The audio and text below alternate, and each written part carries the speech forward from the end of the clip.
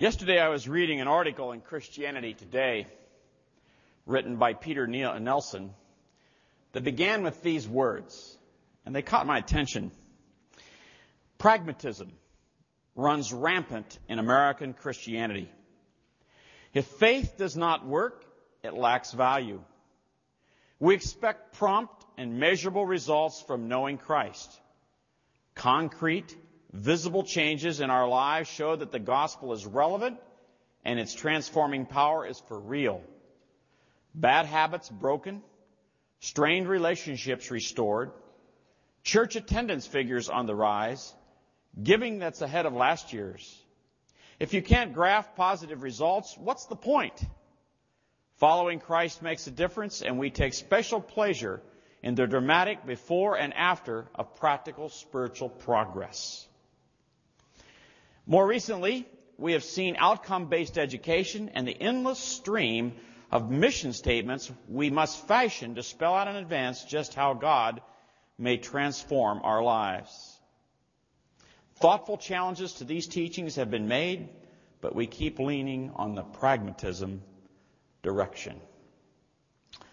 Results. Changed lives. Bad habits broken. Strained relationships restored. Church attendance records or figures on the rise. Giving ahead of last year's.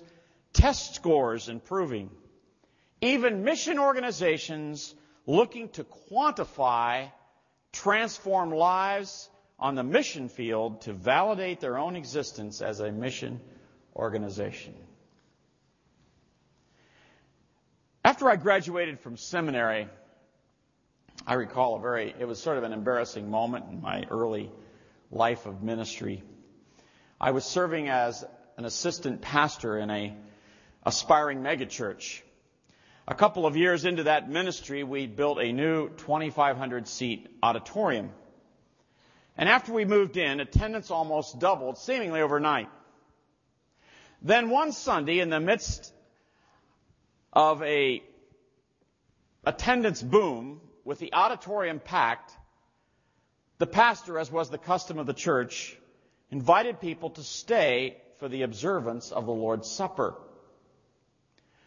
Probably 2,300 people got up and left.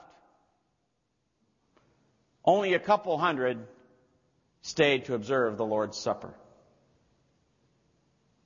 In my immaturity, I got up immediately, went over to the pastor, the senior pastor, and said, "We need to nail those backsliders before they get out the door and get them back in here where they belong."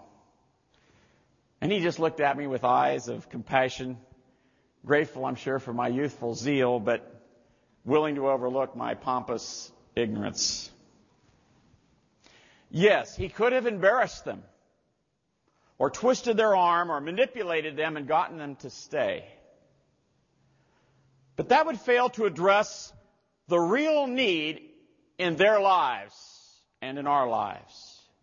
And that is how to get them to want to stay and obey the Lord's command to do this in remembrance of me.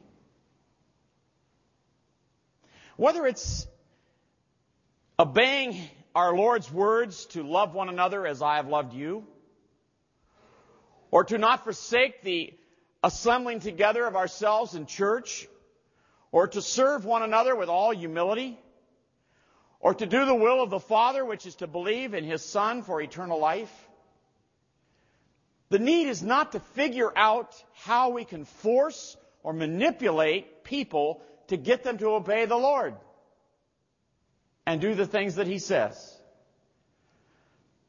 The issue is how to get them to want to obey and do those things out of a willing heart. You see, no one, no pastor, no Christian leader, nor any other influential Christian can make a person want to obey and do what our Lord says. You know, even God, the Holy Spirit, does not overpower our determination to disobey or ignore the word of our Lord Jesus Christ. It grieves Him when we do. But He doesn't overpower us. So how do people get to a point where they will want to obey and do what our Lord says? Or to ask the question a little differently, how are obedient, loyal subjects of Messiah King produced? Or to take the question into the realm of a metaphor our Lord used while He taught on this earth, what is the secret of a good spiritual harvest? What is the secret of a good spiritual harvest?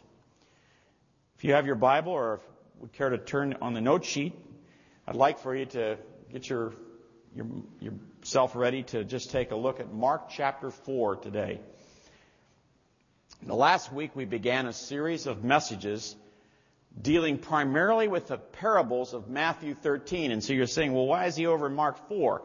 Well, Mark 4 and Luke 8 are the parallel chapters in those books, in those Gospels that complement Matthew 13. Now, last week we looked at the parable in Matthew 13 called the parable of the soil, or the sower. Probably better to refer to it as the parable of the soils, because the soils are the one thing that differed from one to the next, and those soils represent the human heart. Now, before we read this parable in its context in Mark 4, I would like for us to become familiar with the theological context. And this is sort of where we come to that illustration. Jesus says, let him who has ears to hear, hear. Which means there's something serious here to listen to. But you have to listen. So I want to just review this again. And it's important that we review it because people weren't here last week. And so it's all new to some of them, as well as it's still sketchy in some of our minds. So I'm going to have to keep going over this ground. And hopefully from week to week it'll get less intense and we won't have to go over so much. Let's take a look at just what the Lord Jesus Christ was thinking as He spoke these parables. Where was He in His mind and His thoughts? What's going on? What Jesus was basically trying to explain to His disciples is what He calls the mystery of the kingdom of God. Let me get I think I forgot that. We'll get that thing up on the screen. There it is. The mystery of the kingdom of God. Now, what is this all about? He calls it a mystery because it is something that has never been revealed in the Bible up to this point. You can go into the Old Testament, and the Old Testament talks about the kingdom. It says that there's going to be a kingdom coming in which Israel's Messiah, the Lord, is going to send Him, and He is going to reign over this kingdom called Messiah's kingdom forever and ever. So when Jesus came to this earth, He presented Himself as Israel's true Messiah and King. But something happened. They rejected Him. And it became very apparent in Matthew chapter 12, before you get to chapter 13, when the leaders ascribed the work that He was doing in healing a deaf man to the work of the devil.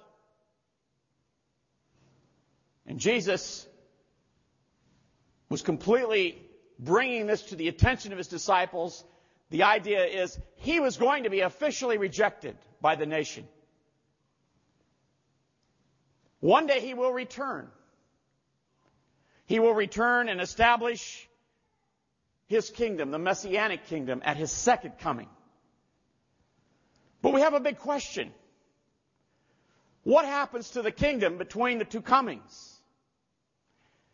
Is there going to be some kind of a kingdom? What about the kingdom in between Messiah's first coming and second coming that's been going on for 1900 years? Has there been any kind of kingdom going on? Is there a kingdom? And remember what a kingdom is. It involves a king and subjects who are willing to do what the king says. That's what you need for a kingdom. Will there be a kingdom of God on earth during this time? Will there be anyone willing to live in submission to the will of the King, Messiah, during this time? And this is the time we're talking about right here. Now, here's the church age. It begins after Jesus died and rose again. It goes on. It's gone on for about 1900 plus years. At some point, the church will be raptured to be with the Lord. He will descend from heaven. We shall be with him for 7 years. The Bible says at least 7 years. And then we shall return with him to this earth, and he shall establish his messianic kingdom. During this time on earth that we're with him in the clouds in heaven, it says that the tribulation will come. And we're not going to get into all that today, but let me just giving you 2 periods of time. Well, there are believers, people who become believers during this time. There are people who become believers during this time. The question is, will there be people who are living in subjection to the King during this time? And that takes us to the mystery form of the kingdom. That is, there will be a king. He won't be present on the throne of David, but he will be in heaven, seated at the right hand of God the Father. And those on earth who choose, who want to obey him, are basically the subjects of his kingdom. They are the loyal subjects of his kingdom who are willing to do what he says. And there are people from the church age that fill that bill, and there are people during the tribulation that will fill that bill. And even before the church age began, there were people. So you have this mystery form of the kingdom that runs from the time of the Messiah's official rejection by the Jewish leadership, the cross, all the way to his kingdom over here. So that's what we're talking about here. We're talking about this intervening period that we're in, and that's why this whole series is called Understanding the Times in Which We Live. We're first of all trying to understand the times as far as the church is concerned, as far as our own lives are concerned. Jesus is not ruling with a rod of iron today. When he comes back to establish his kingdom on this earth, he will rule with a rod of iron. He will demand that people do what he tells them. If they don't, then they will be removed, cut off. But he's not doing that today. Rather, people submit to him because they want to submit to him. They listen to his word and do what he says because they want to. Now, how are they brought into submission? If it's not with a rod of iron, what does he use? These are just some of the questions that are surrounding this mystery that we're looking at right here. And now I want to read to you Mark 4. And in Mark 4, we begin to meet again the parable of the sower, but there is an additional parable that complements the parable of the sower that we want to look at in more depth this morning. So let's take a look at Mark chapter 4. This is the parallel passage to Matthew 13, so you'll see much the same teaching. And it says, "And again he began to teach by the sea. And a great multitude was gathered to him, so that he got into a boat and sat in it on the sea, and the whole multitude was on the land facing the sea." Verse 2 of Mark 4. "Then he taught them many things by parables, and said to them in his teaching, 'Listen, hear this. Behold, a sower went out to sow. And it happened as he sowed that some seed fell by the wayside, and the birds of the air came and devoured it. Some fell on the stony ground, where it did not have much earth, and immediately it sprang up because it had no depth of earth. But when the sun was up, it was scorched, and because it had no root, it withered away. And some seed fell among the thorns, and the thorns grew up and choked it, and it yielded no crop. But other seed fell on good ground and yielded a crop that sprang up, increasing, and produced some 30-fold, some 60, some 100. And he said to them, 'He who has ears to hear, let him hear.'" There's something here to think about, something here to listen to. Now, the multitudes weren't exactly into looking beyond the surface, but he was appealing to the people who were serious about what he had to say. So he continues in verse 10. "But when he was alone, those around him with the 12 asked him about the parable. And he said to them, 'To you it has been given to know the mystery of the kingdom of God. But to those who are outside, all things come in parables. So that seeing they may not see and not perceive, and hearing they may hear and not understand, lest they should turn and their sins be forgiven them.' And he said to them, 'Do you not understand this parable?'" Speaking to his disciples and those others that followed him. "How then will you understand all the parables?" In other words, if you do not know this parable of the sower, if you don't understand it, you won't be able to understand the other parables because it holds the key to understanding interpreting the other parables. So he proceeds in verse 14. The sower sows the word, and these are the ones by the wayside where the word is sown. When they hear, Satan comes immediately and takes away the word that was sown in their hearts. Luke adds, lest they believe him and be saved. Verse 16. These likewise are the ones sown on the stony ground. He's probably pointing over to the various parts where he's standing in front of the people. He's saying, seed sown over here on the stony ground. And these are the ones who, when they hear the word, immediately receive it with gladness. And they have no root in themselves, and so endure only for a time. And afterward, when tribulation or persecution arises for the Lord's sake, for the word's sake, immediately they stumble. Now these are the ones sown among the thorns, pointing over to a thorn patch. They're the ones who hear the word, and the cares of this world, the deceitfulness of riches, the desires for other things entering in, choke the word, and it becomes unfruitful. And then he points to the good ground, and he says, but these are the ones sown on good ground, those who hear the word, accept it, and bear fruit, some 30-fold, some 60, some 100.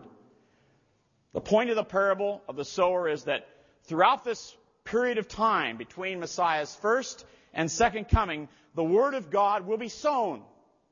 For this full period of 2,000 plus years, the Word is going to be sown. And who sows it, that's not important. This isn't star power here. It's not important who's sowing it. We're all supposed to be sowing it.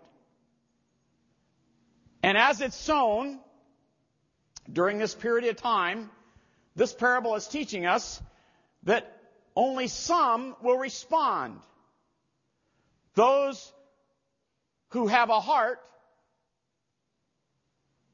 will respond, whose heart is prepared. And a comparatively fewer number of those who have the soil of a good and receptive heart will receive the word and so be completely transformed by the word that they receive and so become obedient sons of the kingdom. You see where he's gone with this parable. The question is, they're going out to sow the word. And what's easy to happen is you get discouraged when you're in the ministry. Anyone who does ministry, and many of you are involved in ministry in this church, whether it's Sunday school, Awana, whatever it is, you get discouraged. And what he's saying is we shouldn't get discouraged.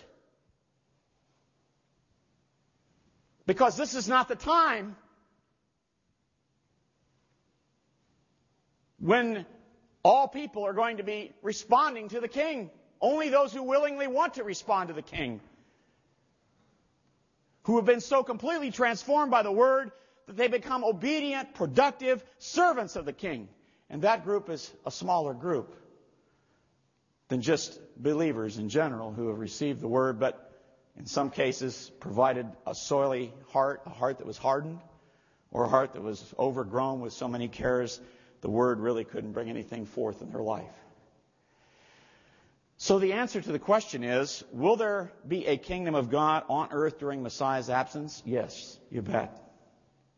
It will be a kingdom, however, truly found only in the hearts and lives of a few. A few people who have been transformed by the Word that has moved into their life. But how will that kingdom grow in the hearts and lives of men and women? With no rod of iron to force submission, how will such believers, even those with a good heart, grow? What's this all about? How will they become productive, obedient servants of the King? So our Lord continues.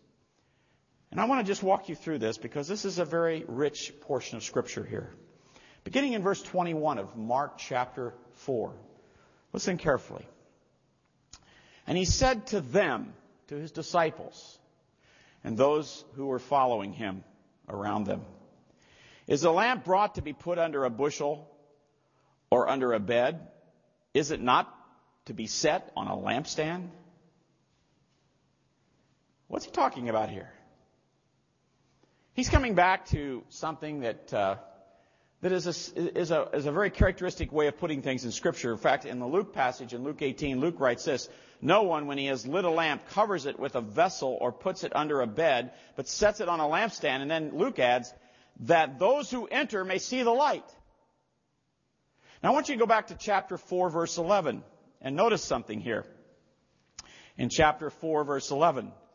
And what you find in chapter 4, verse 11, it says, "But when Jesus was alone," he was preaching from a boat to the whole multitudes in this huge crevice or outcrop of rock, which acted as a perfect amphitheater. But now he's alone, and those around him with the 12, ask him about the parable of the sower that he had just given. And he said to them, "To you it has been given to know the mystery of the kingdom of God," but now watch carefully, "but to those who are outside."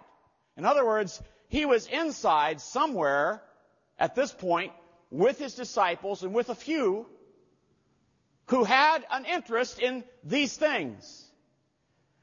And he says, but those outside, the multitudes, he said, but to those outside, all things come in parables. Because he was using parables to get the attention of those who were listening, who would come to him and say, "What do you mean by this?" And those who didn't care, it was a nice, cute story. You know, the world uses a parable like the parable of the sower in a lot of different ways today. You can go out and go on your internet and just type in parable of the sower. You'll find a bunch of ways they use it. It's just a cute story that Jesus told. They don't know the meaning. And that's what Jesus is saying. To you, it's been given to know the meaning, what it really signifies. And that's the point. And then he goes on, and he says next, there's a contrast here between those outside and those inside. To those outside, God's truth is veiled in parables. To those inside, that truth is revealed to them like a lamp, like a light that's put on a lampstand. And it's interesting, he uses the word lamp because in the Psalms it talks about the fact that the Word of God is a lamp unto our feet and a light unto our path. Not a lamp unto the feet of the multitude or a light unto the path of the multitude, but it's a light unto the path and a lamp unto the feet of the sons of God, the believers who are seeking His truth and to know Him through the truth. That's an important thing to never forget. It is a lamp. It's a lamp for us. And the point of verse 21 is, and mark this well in chapter 4 of Mark, is that in their presence it will not be veiled in any way. The disciples and those that are coming in and saying, "Lord, tell us what this means," it will not be veiled. It will be like a lamp. It will be like a truth put on a lampstand and beamed out before them so they can see. And that's what Jesus has just done in explaining the parable to them. Now, in the presence of those seeking and questioning disciples, Jesus emphasizes this one more time, even more strongly with stronger language. Notice verse 22. "For there is nothing hidden which will not be revealed, nor has anything been kept secret, but that it should come to light. And then he adds in verse 23, "He who had his ears to hear, let him hear." Here's something to think about again, gang. Here's something that's important for us to get a handle on. Do we care enough to ask, what is he talking about? What is the meaning of these harsh words? Verse 23, "He who has ears to hear, let him hear." Those are harsh words. What do you mean by that? He continues, verse 24, "Then he said to them, take heed what you hear. With the same measure you use, it will be measured to you, and to you who hear, more will be given." Doesn't that, when you first read that, at least for me, I've read that many times, and the first thing that goes by is what is he talking about? I don't understand it. This is certainly not good preaching material. This is not a cutesy story. This is stuff that's tough. Lord, what are you talking about here? But it's the very illustration that we're talking about. And this is what he means. Take it word by word. And the key word here is the word measure. A measure is what we use to do what? To measure something that's of worth or value. Whether it's a weight we put on a scale or whether it's a ruler, we're measuring something that's important. It's of value to us. And Jesus is saying, if you measure His words and find them of great worth and value, then God will use the same measure and measure out to us valuable and worthwhile truth from His Word to give to those who are seeking and questioning disciples who value His Word so much. However, if we do not value it, or regard it as worthwhile, or just flush it off, so to speak, slough it off, then God will take away even what we have in terms of a clear understanding of His truth. Notice verse 25. For whoever has, to him more will be given, but whoever does not have, even what he has will be taken away from him. You say, is He going to take away my salvation? No. He's not talking about eternal salvation here. That's a gift. But we're His children once we are born into His family. And the question is, it's just like with our children. If they don't show an interest in the things that we deem are important, we're not going to sit there and try to cram it down their throat. We're going to continue to try to throw things out before them to get them interested, but a good parent isn't going to cram them down their throat. And that's what He's saying is. And in fact, He's going beyond that. And He's saying if we don't show an interest in these things, if we don't measure them and find them worthwhile and take the time to think about them, then He's going to take away even what we have. And we're going to become, if you will, dumber and dumber about the Bible, even though we're God's children. We're not going to understand His Word. But that's not where He's at. He's speaking to people who really did care. They were disciples, and there were many others around them that were following Jesus and were hanging on every word that He was saying. And when He said something they didn't understand, I want to know what He means. And I'm going to sit here until I figure it out. One of the fringe benefits of being a preacher is you don't have a choice. You've got to figure it out because you're facing the hounds on Sunday and they're going to chase you until you get it figured out. At least some of them will. Some may let it slide. But a lot won't. And that's good. It's good when you chase me around or anybody that's speaking up here and say, what did you mean by that? And we should be able to give you an explanation. We're not here to blow smoke. We're not here to tickle your ears.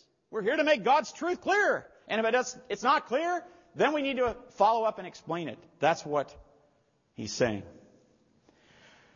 Why is it so important to value and regard highly God's Word? Because it is the truth of God's Word that grows the kingdom in the hearts and lives of people during this period of time that we're talking about, the day in which we live for the last 1900 plus years. It is the truth of God's Word which grows believers into mature, obedient, productive sons of the kingdom. That's why we should value it. It is the truth of God's Word that God's people, that points them and prepares them and equips them to obey the King. And to use our Lord's metaphor, it's the Word of God that makes possible the secret of a good harvest. And so I invite you now just to turn with me briefly at these last 4 verses. And they're powerful. And that we should see this not as a separate parable, perhaps, as a complement to the parable of the sower, because it's really explaining the mechanics of the seed in the good soil of the parable of the sower. How does it work? It explains more pointedly how obedient, productive sons of the kingdom are grown when the seed falls on good soil. The focus of the parable is the seed. And the seed, according to verse 14 of Mark 4, is what? The Word of God. The seed of God's Word, when it is sown in good soil, grows obedient, productive servants of the King. And we learn from this parable of the seed 3 things about how this process takes place. How are people transformed into obedient, productive sons of the King during a time when there will be no rod of iron forcing us to obey the King, but we choose to do it. How does it happen that we do that? The seed is at work in 3 ways. And this is a good outline. First of all, obedient, productive sons of the kingdom are grown mysteriously. mysteriously. Notice verses 26 and 27. And he said, the kingdom of God is as if a man should scatter seed on the ground and should sleep by night and rise by day, and the seed should sprout and grow. He himself does not know how. He himself does not know how. How do you go from the seed to a sprout to mature growth? A sprout in a spiritual world would represent our life in Christ. We are born again. We're sprout up. We've received the gift of eternal life. We become a sprout. But then we grow. And it indicates not only into a life of simply beginning to understand, but we become obedient, productive, submissive, loyal subjects of the King. How do we get from hearing the Word of God to new life in Christ to a mature Christian living in a productive, obedient way as a servant of the King? I can't tell you. I don't know. It's a mystery. That's the point. It's a mystery. Clearly, it requires a receptive heart. That was the point of the parable of the soils. It requires, as Luke says, a good and noble heart. A heart that's ready to hear and to take in the Word of God. Obviously, it requires the work of the Holy Spirit. But how the Holy Spirit and the good soil combine and work together with the seed that's in the soil to produce a mature Christian, I don't know how that happens. I just know it when I see the fruit of it. The thing that troubles me today, we have many seminars on church growth and on personal growth and spiritual growth and all this kind of thing, and we try to dissect everything and explain it and analyze it. And the problem is that you can't understand it. It's like scientists trying to understand the growth of a plant. They can explain how cells may work and so forth, but no one can really explain how it really grows. And that's the problem with all of our attempts to try to break down and analyze the process of spiritual growth in a Christian life. It just doesn't work. What we know is the Word of God has been taken into our hearts, and the Holy Spirit is working with that Word in us, and He's changing each one of us. And the process is mysterious, and we'll never be able to completely understand it. We know the components, but how they combine together is a mystery. That's the first thing that we need to keep in mind. Secondly, how are productive, obedient sons of the kingdom produced? The second thing he emphasizes here is in verse 28. For the earth yields crops by itself. First the blade, then the head, after that the full grain in the head. I'd like for you just to stop with the words, for the earth yields a crop by itself. The word itself is the word automatos, or automate in Greek. Do you recognize that word? That's a root word for what word in our language? Automatic. Automatic.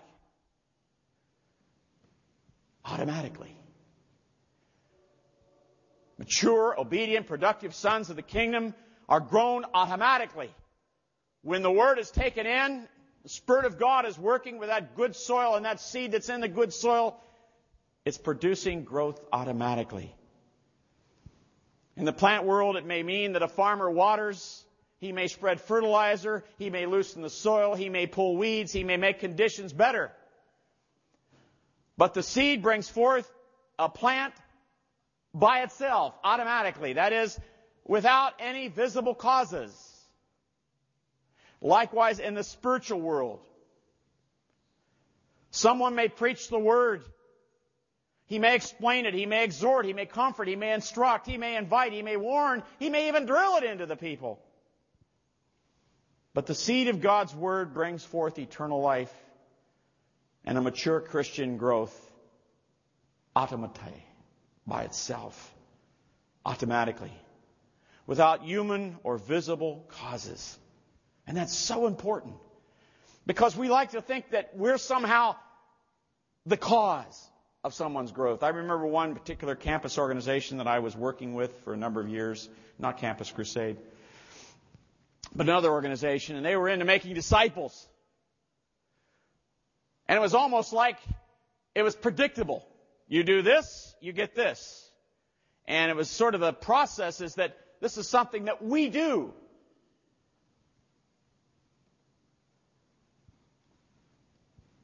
To make a disciple simply means to make a follower, a learner of Christ. But to transform that disciple into an obedient, productive servant of the King of Kings and Lord of Lords in a day when he does not have to obey him, but must choose to obey him, that's not something that we can make happen. It must be of God. 1 Corinthians 3:6 brings this out. It says, I planted, Paul speaking. Apollos, another preacher, watered, but God made it grow. He made it grow. Automatically. How, I don't know. But He did it.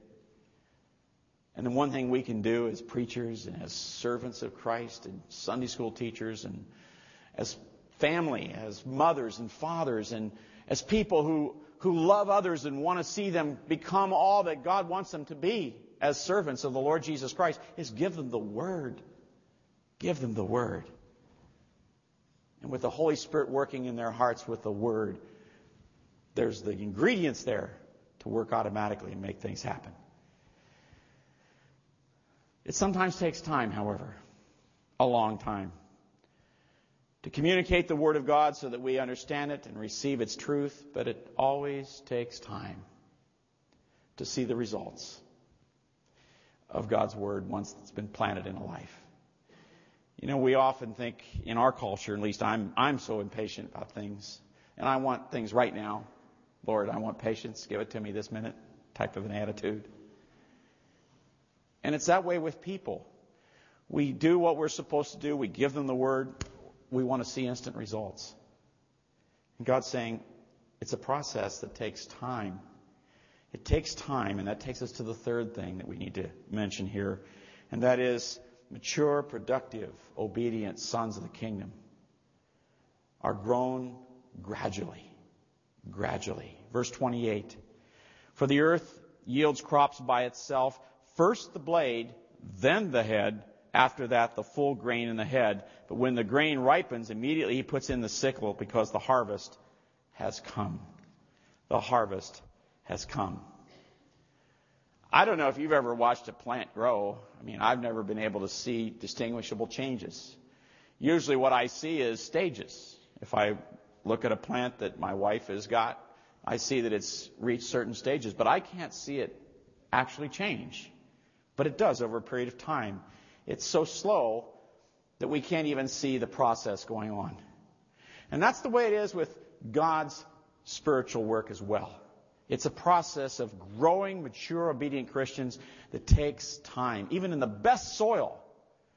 And with the Holy Spirit at work in their life, it still happens gradually and perceptibly and can only be detected by stages. By stages. But it encourages me that when I do see people reaching a certain stage, I'm confident that God, even though I can just see the stage, I'm confident that God is working, continuing to work, and at some point later I'm going to see another stage.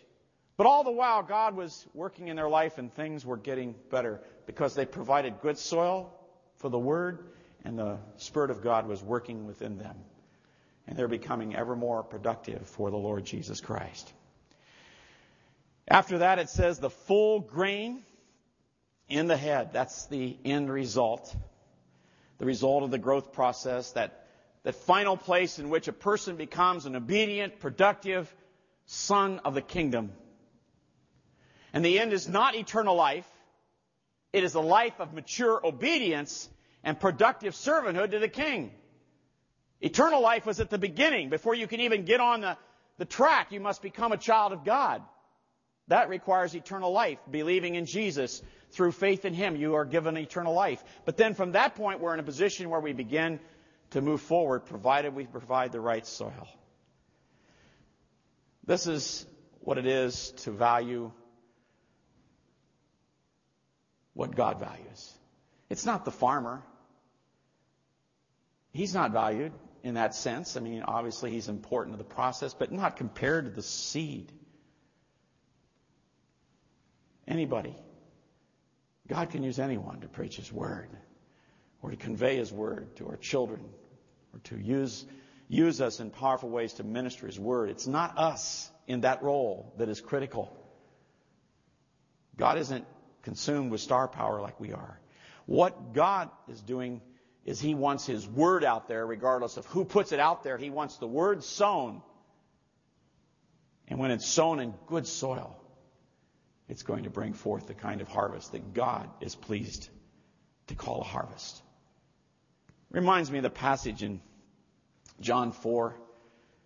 Jesus invited the disciples to go with Him into the area of Samaria where the woman had gone to tell the men and the women of the city about what she had found, the Messiah.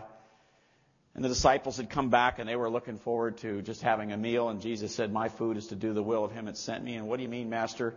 And He said this, "Do not you say there are still 4 months and then comes the harvest?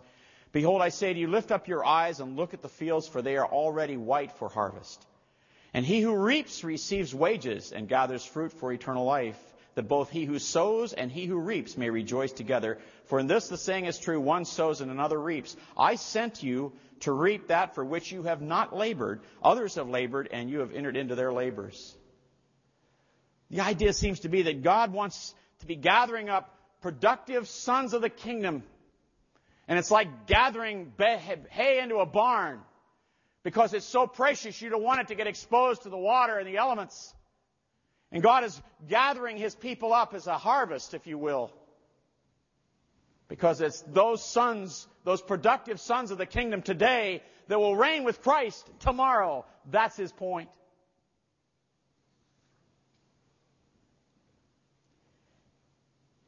That's the emphasis that's given here. Obedient subjects of Messiah King during this age are produced by the seed of the Word working mysteriously, automatically, and gradually in a life that provides good and receptive soil. I just close with a brief illustration. Not too long ago, somebody gave me something about the problem of internet pornography, particularly with men, but with women too, to some extent, I guess. How do you deal with something like that, particularly as a Christian? Many, there's all kinds of things. I guess there's supposed sites you can go to. There's checks and balances, and all that's fine. I'm not saying that's not got its place. But I know that in the emphasis of God's Word, the issue is one of what we fill our minds with. And if we fill our minds with vulgar, bad images, then that's what's going to be working on us and changing us into the person we don't want to be. But if we fill our minds with the Word of God, and we're providing receptive soil for the Word of God, that will replace the desire and the mental images that we have as we struggle with these kind of things in our culture. And no one will ever have complete victory, and I don't want to insinuate that today. But on the other hand, I think we can see great progress. Obviously, what we're talking about here is a practical maturity in which we are living our life overwhelmingly for our Lord, serving Him with our heart, becoming productive servants of the King. That's where we're headed. And we get there by providing good soil for the Word, but somebody needs to be sowing the Word, and we need to be taking it in. And as we do, the Spirit of God works and transforms us. That's the biblical model that we have to go back to. And that's what's working to produce the kingdom, the mysterious kingdom, in which people are actually living in submission to the King at a time when He is not ruling with a rod of iron from the throne of David. He is seated at the right hand of God, of Father in heaven. But we can still choose to make Him and serve Him as our King.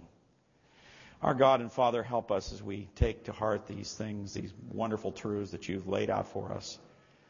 May they impact our life in ways that will truly result in the transforming power of your word through the Holy Spirit at work within us. And again, we give you the